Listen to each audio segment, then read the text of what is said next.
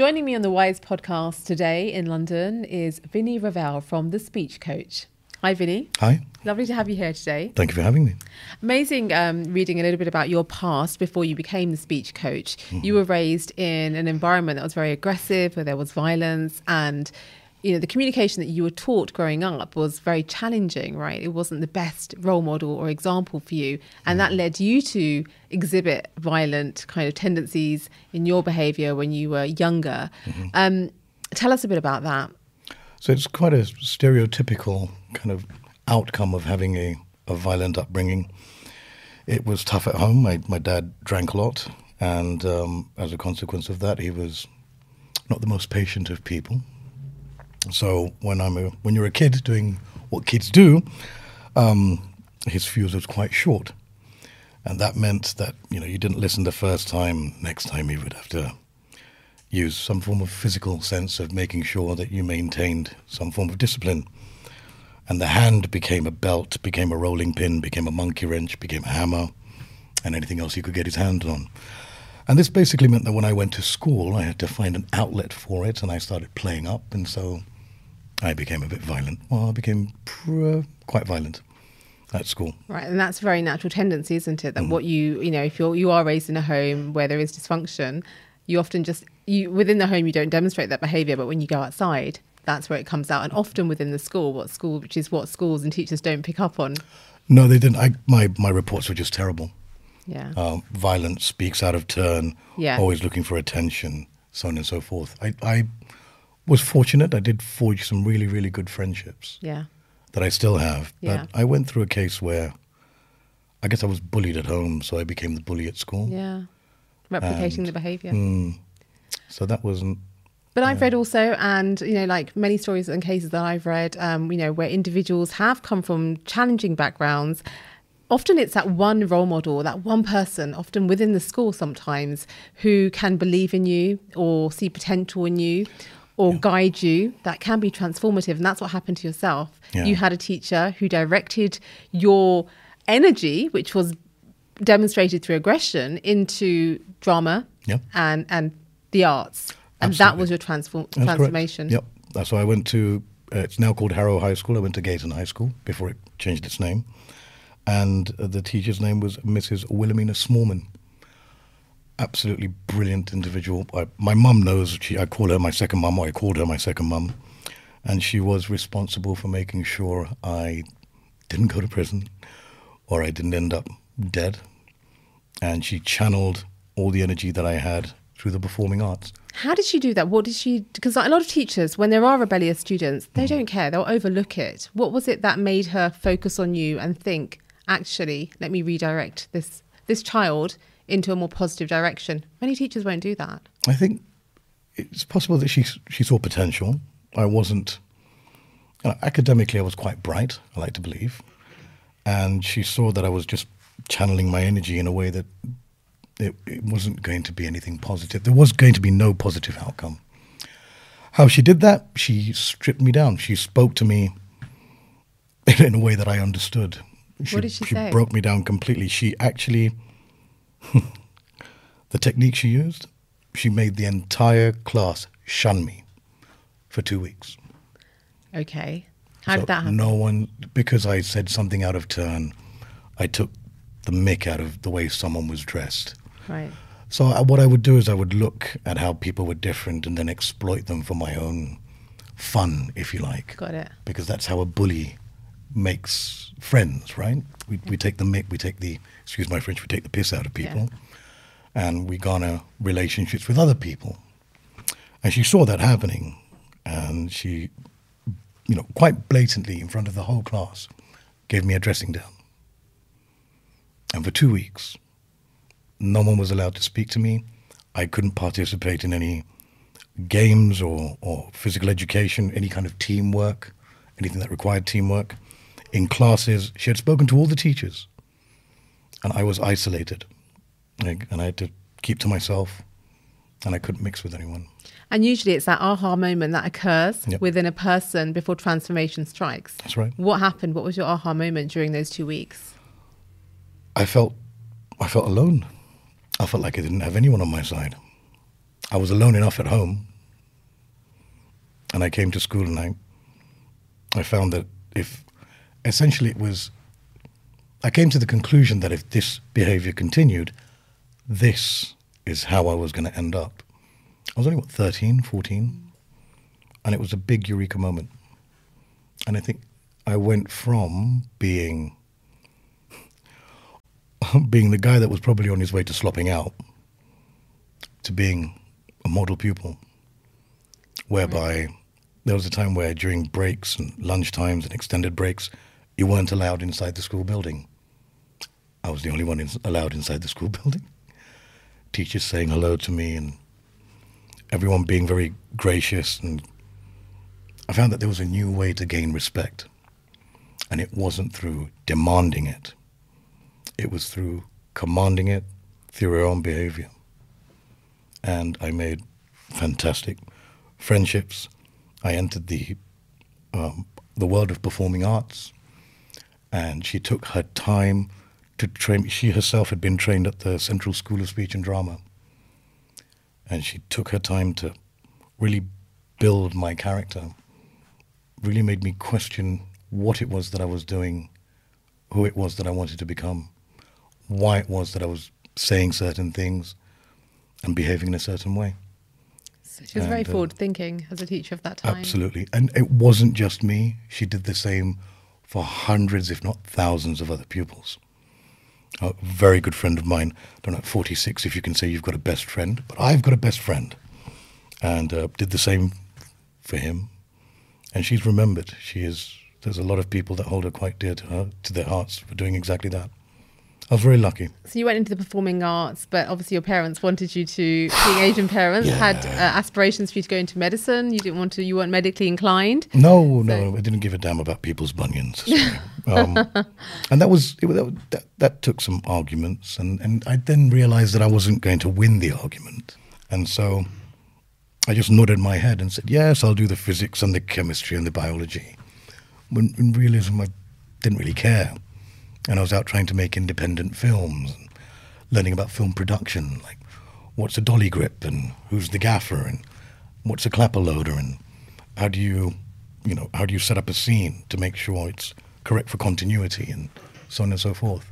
And in doing so, I had a great time, but I failed my A-levels. Right. Twice. Right. But despite your journey and despite the obstacles along the way, you decided that communications was your passion. Mm-hmm. You wanted to go into communications, and you had 3 incidents that happened with your family members, with uncles and your grandfather, which seemed to have just happened, or meant to happen, because that's where you learned the art of speech therapy and training people to be able to use their vocals and their vocal cords and body parts in a way that was healing, would help them heal and then utilize them effectively.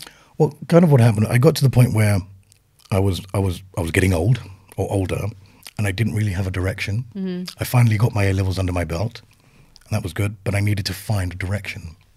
Acting was not going to work. We're going back, 30 years? Yeah. And there wasn't the prominence of Asian actors in film and television just wasn't what it is now. And so I had to find something, and I had to find a vocation, because we grew up pretty poor, and my father wanted me to have a vocation so that I wouldn't have the issues he had in terms of finding work and making money. And so I thought about what it was that I was interested in. Now, my uncle's deaf. He's been deaf since birth, and I've been signing since I was 9 years old. No one taught me. I just looked into a book, found out how to do BSL fingerspelling, and then showed it to him, and poof, my whole world opened up. He introduced me to the deaf community, would go out and meet loads of different people from the deaf community, and I'd be able to communicate with them and break down barriers between them and other people couldn't sign. My dad's brother had a total mandibulectomy, so his entire jaw was removed, and 2/3 of his tongue were removed because of cancer. When I went to California when I was 16, I ended up intuitively working with him on how he could improve his speech patterns. Later on down the line, my grandfather from my mum's side had a laryngectomy, so his larynx was taken out, also due to cancer. And I worked with him more so in his more on his psyche and on his non-verbal communication and how we could improve that. And he was a man who could speak 7 different languages, 8 different dialects from Africa. So with his communication being taken away, with his larynx being taken out, he went from the man who was the life of the party to someone who was the shadow of his former self. And we worked together, and I like to think that I supported him in doing the best he could when it came to communicating. And so I thought, I'm already involved. Speech and language therapy sounded like a good fit. So off I went, City University. And so you've studied, you went into the communication sector, and now you've set up your own business as a speech coach. You cover a lot of areas. What are you finding? I mean, I'm in the communication sector myself as a coach. What are you finding yourself are the most in-demand areas in our current times? Because communication is a very popular area now. It's one of the most popular areas in the coaching sector. What kind of areas do you feel that you have the greatest demand for? Confidence. Yeah, absolutely. And that's everyone. I've had CEOs of multi-billion-dollar organizations to people just starting work or wanting to go for interviews. Yes. Confidence. The confidence to say what they want to say, how they want to say it. Yeah. In a clear, concise fashion. So confidence is, everyone, a lot of people in today's society are becoming aware of the absolute importance of confidence and how transformative it can be in your personal life, in your professional life, in every area of your life. I've always found that it's not just, I mean, obviously it's about your beliefs, but it's also about your behavior. And working on both is often the most effective way to develop your confidence. What's your approach? My approach is, in terms of having confidence, the people that I work with generally seem to have not too much confidence. So it's not a question of tapering them down. It's a question of building them back up. Yeah. And so 9 out of 10 times, they've always done something which was more complex, more accomplished than going to an interview or presenting to 100 people. And so we look at what it is that they've accomplished in their lives that they can be proud of. And once they can take stock of that, once they can have tangible evidence of the fact that they've done something that is actually quite huge, quite significant, then being able to map that across into doing a presentation or pitching or even conversing to people within their own office space becomes quite easy for them to do. But it's that realization that actually they're not starting with a glass, with an empty glass. They've actually come to the table with something. Yes. And it's building that. They've got other skill sets. Yeah. It's also important to realize that confidence by itself isn't enough. You need to have a skill set. Yeah. We all know politicians that have got too much confidence Yes. and not enough skill set when it comes to communication. And at the same time, we have people who've got great skill sets. On a one-to-one, they're fantastic. But they don't have the confidence when it comes to broadcasting, whether it be a group of 10, 20, 1,000, 2,000. I've got a client who I coached for 70 people who's now going over to spread the word in front of 70,000 people. And essentially, the game plan's still the same. I often find that with regards to confidence, often changing your behavior in itself can reinforce and build confidence. Yes. Because when you are working on your behavior, the world reflects back to you in a better way. If you are going out there with perhaps, let's say, a more friendly approach, a better way of speaking, better body language, you naturally have an impact on other people and they respond to you with greater positivity, which then builds your confidence internally at the same time. Do you find that, do you often find that that works with your clients? Yes, it's ironically, it's going back to one of the things my father used to tell me when I was a kid. So when I was young, I used to start street talk, trash talk all the time. People didn't understand what I was saying. And he told me, I can't remember if it was before or after a slap, but he did tell me, if you don't learn to speak properly, you'll get nowhere in life. Yeah. And so one of the things, and I think you're absolutely right, some of the things that I work on is make sure that your body language marries to what it is that you wish to say. Yeah. If you want to be assertive, you've got to stand in an assertive manner. If you want to negotiate, you've got to stand in a bit more of a vulnerable position. Your speech has to be clear. The words and the language that you're using has to be accessible and dependent on the audience and the context. If you're meeting a bunch of gangsters doing some gangster stuff down the street, then speaking to them in the Queen's English is probably not the best way to get a communication going with them. So you've got to be appropriate. Adaptable. And you've got to adapt, absolutely. I often find that some people who lack the greatest confidence, it is because they have the most limiting beliefs within them about being confident having negative repercussions from them, which generally stems from bad experiences. I mean, often I find the reasons people have that lack of confidence isn't unrealistic. It's because of the experiences they've had since childhood that have then been reinforced when they've gone out there into the wider world. And until they start to understand and realize and become conscious of the fact that that isn't necessarily, you know, their way of thinking and what's happened to them in the past isn't actually reflective of what is out there in the wider world if you change your behavior. You know, that is sometimes the aha moment for them, I find. What do you think? I can't say I've come across that personally. It does happen, though. I read or I do know of people who... In the sense, let me just explain that, in the sense that if somebody's very passive and doesn't speak up, it's often because they've been raised in an environment where speaking up was never rewarded, it was never really acknowledged. And they perceive, and that what they've experienced in their home, they think that is what the world is like. You usually model the external world on what has happened to you at home. Sure. So you go out into the world thinking you're going to get the same feedback that you had within the home. And it's with clients that I work with, it's often showing them that actually that's wrong thinking. What's happened in your home was a dysfunction. The outside world actually will respect you more if you can speak up, if you can express yourself, if you do use your voice. It's breaking that conditioning that they've had. Yes, That's what I absolutely. mean. So breaking down that, it's a false model that they have. Yeah.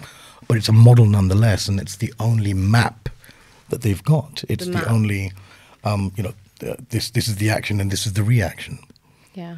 And absolutely, quite a lot of my clients have come from a background whereby children should be seen and not heard. It's very common. And if they did say something, it was very quickly shut down. Yes. And so you build up the confidence in themselves. Okay, that happened then. Tell me something that you've accomplished. Yes. Anything. Can you swim? Can you ride a bike? Did you have to overcome a period of learning? Did you have to go through a process of learning in order to be good at something? Anything at all. And once we can establish that, once they see the idea of actually, yes, if I practice this and if I use my communication in an appropriate manner, this is the response I will get. Yeah. And there are fantastic models that we can point them in the direction of. Yes. Look what happens when a person speaks with assertiveness in a clear, concise manner, in a manner that engages and influences. Yeah. And then you backtrack. Well, how do they do that? Well, let's practice speech patterns. How do you practice speech patterns? Tongue twisters are a good idea. Monotony in voice. How do you remove the monotony or the monotone characteristics in a voice? Read poetry. That's one that people aren't really ready for, actually, when it comes to poetry. Poetry is a fantastic vehicle. Yeah, absolutely. Breaking the myth that some clients have that actually this is the way it's going to be, this is the way it's always going to be. And I find it incredible that this is, for so many generations and for so many centuries, people haven't realized that, things can change so much and communication can even change so dramatically. But we're in an age where there's so much more awareness, so much more consciousness that people really can, just through using their mindset, transform themselves and their lives, transform their communication, transform their confidence. But like any habit, it's a process. Yeah. It's about first being conscious, establishing new habits, practicing those habits, being bold and being bold to actually keep it going and being consistent, and that's when the transformation. I call that recalibration, pressure testing, revising, recalibration, pressure testing, revising. Yes. You and have that's to the go through formula that you use with your clients. Absolutely. What kind of results do you see? And what would you say is some of the proudest moments you've had with clients whose confidence... Proudest moments, gosh, okay. I like to go to two extremes. So on one hand, I have people that are and I've signed DNAs with everyone, so I can't talk too much about them. Yeah.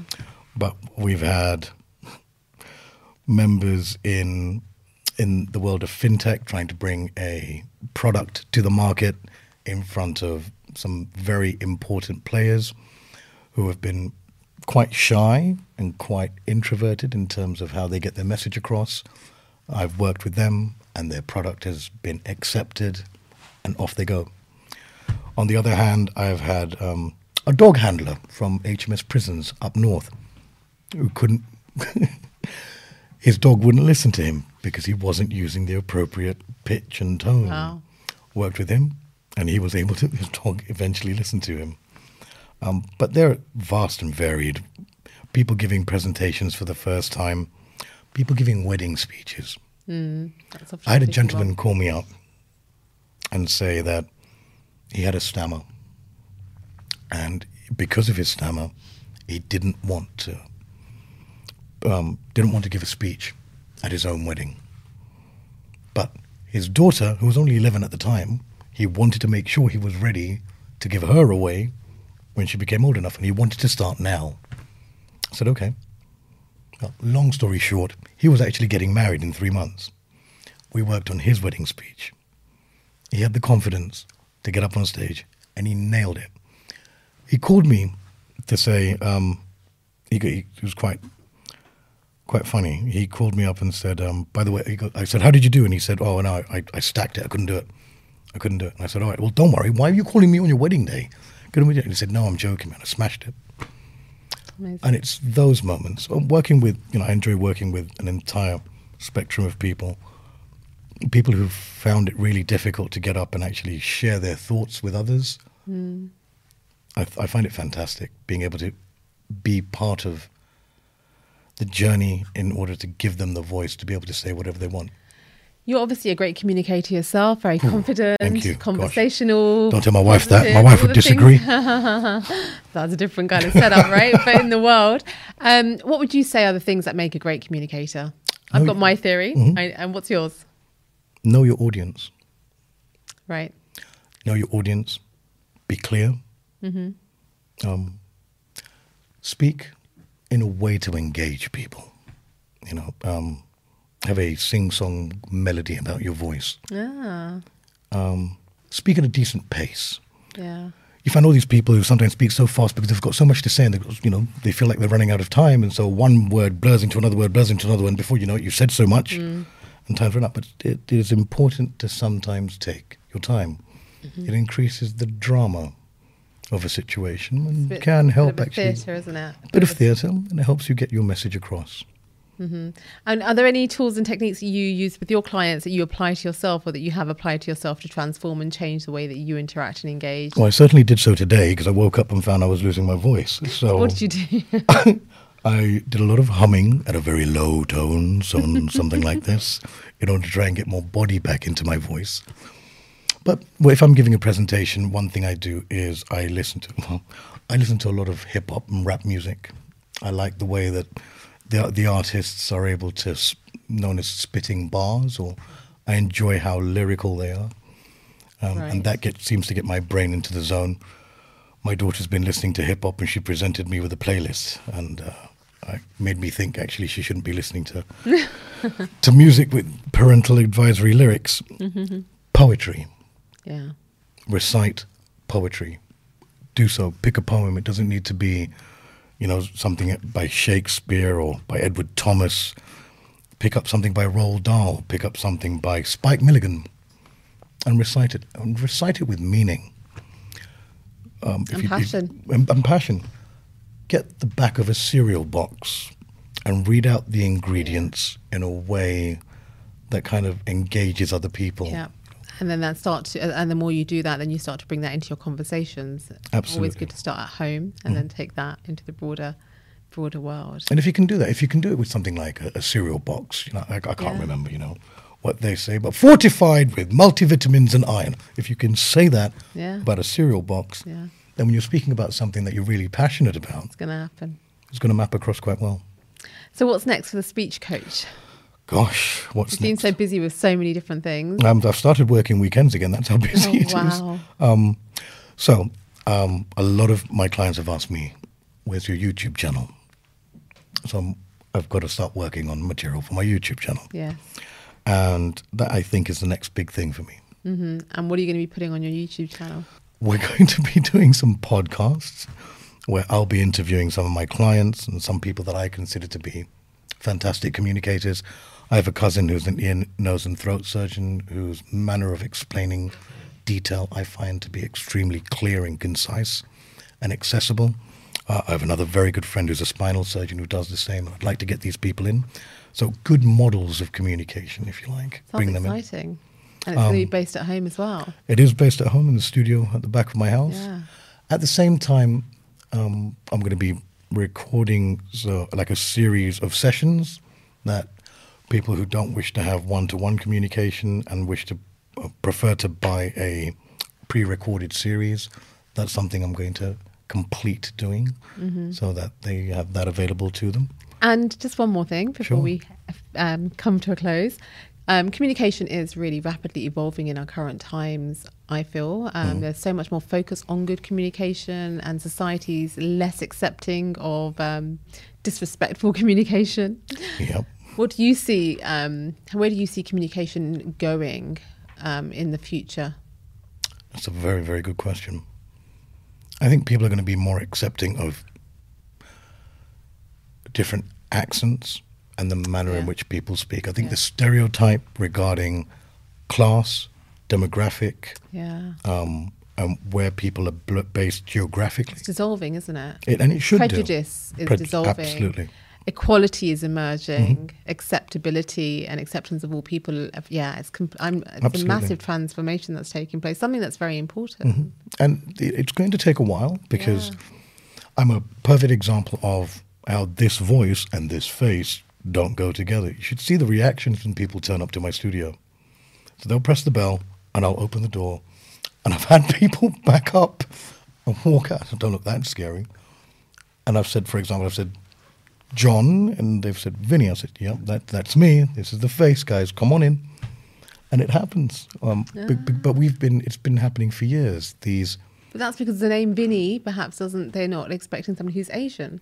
They're not expecting someone, absolutely, Asian, bearded, presents like this, because they normally speak to me on the phone. So prejudice exists, and sometimes it's positive and sometimes it's negative. I've had fantastic interactions with people. I've had a couple, even on Zoom, where they've turned up and they've seen me and they've not been interested. Really? And that was pure... That's shocking. Pure racism.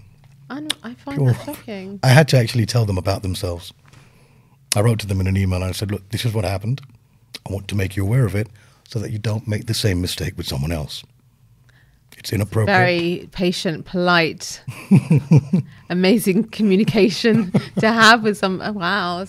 Yeah, sometimes we don't realise how prevalent racism still is in our current times. But and it was all done subconsciously. But it is. From the moment they saw me, because they heard my voice first before I turned on my camera, and they were great. And I turned on the camera, and I was dressed appropriately. They saw my face, and just like that. Maybe from Vinny to Vinod. I just don't think Vinod sells as well as Vinny does. My mother hates this name, by the way. I've been Vinny ever since I went to university. And that was because my phonetics tutor couldn't pronounce my real name. Right. So Vinny came about, and my mum has reprimanded me for it ever since.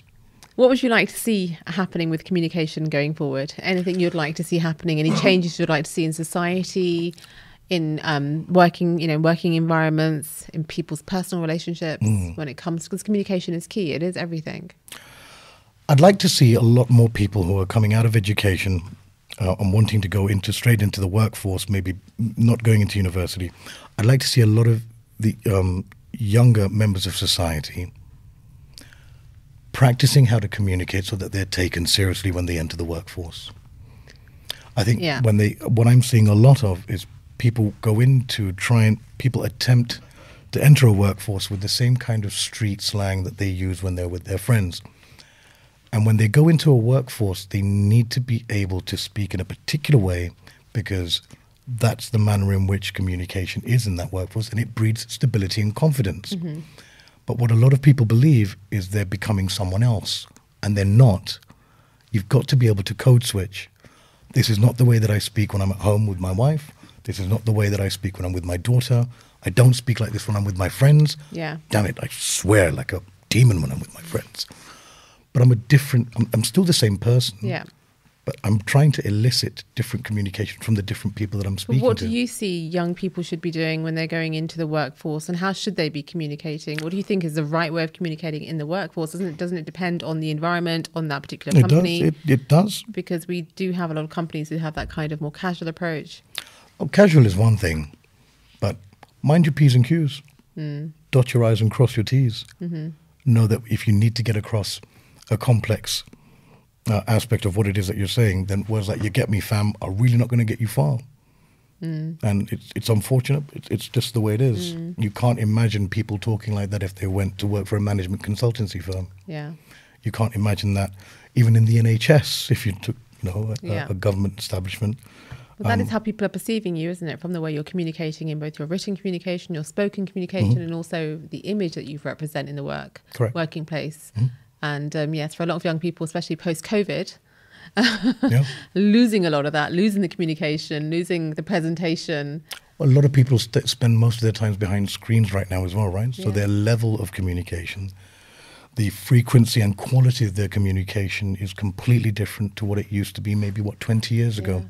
And also, the communication response you get will tell you about the quality of your communication, essentially. Absolutely. And feedback. Exactly. And what a lot of people say is, but that's, I'm losing my identity and that's not me. And it's not about that. It's not about changing who you are. It's about being clever and knowing how to communicate your intent when you're in a particular situation or context. Absolutely. And what's going to be effective? What's the most effective communication strategy for that particular environment that you are in? Correct. That isn't losing your identity. That's being appropriate. Correct. And doing the right thing for yourself. It's the same thing as dress as though you wish to be addressed. Yes. It's a very, very similar concept. Yeah, absolutely. And once you're in, speak how you like. Yeah. When you have forged relationships with your colleagues, so on and so forth, or when you're out of that particular context, speak how you need to. But if you need to enter a profession, if you want to enter a profession, then you need to practice how to communicate within that profession. Vinny, it's been a delight speaking to you. Thank you so much for your time. Very much for having me. Sorry about my voice. No, it's been fantastic. You've managed to speak for a while despite your sore throat. So Thank you. That's an art. Thank you. Thank you very much, Aisha.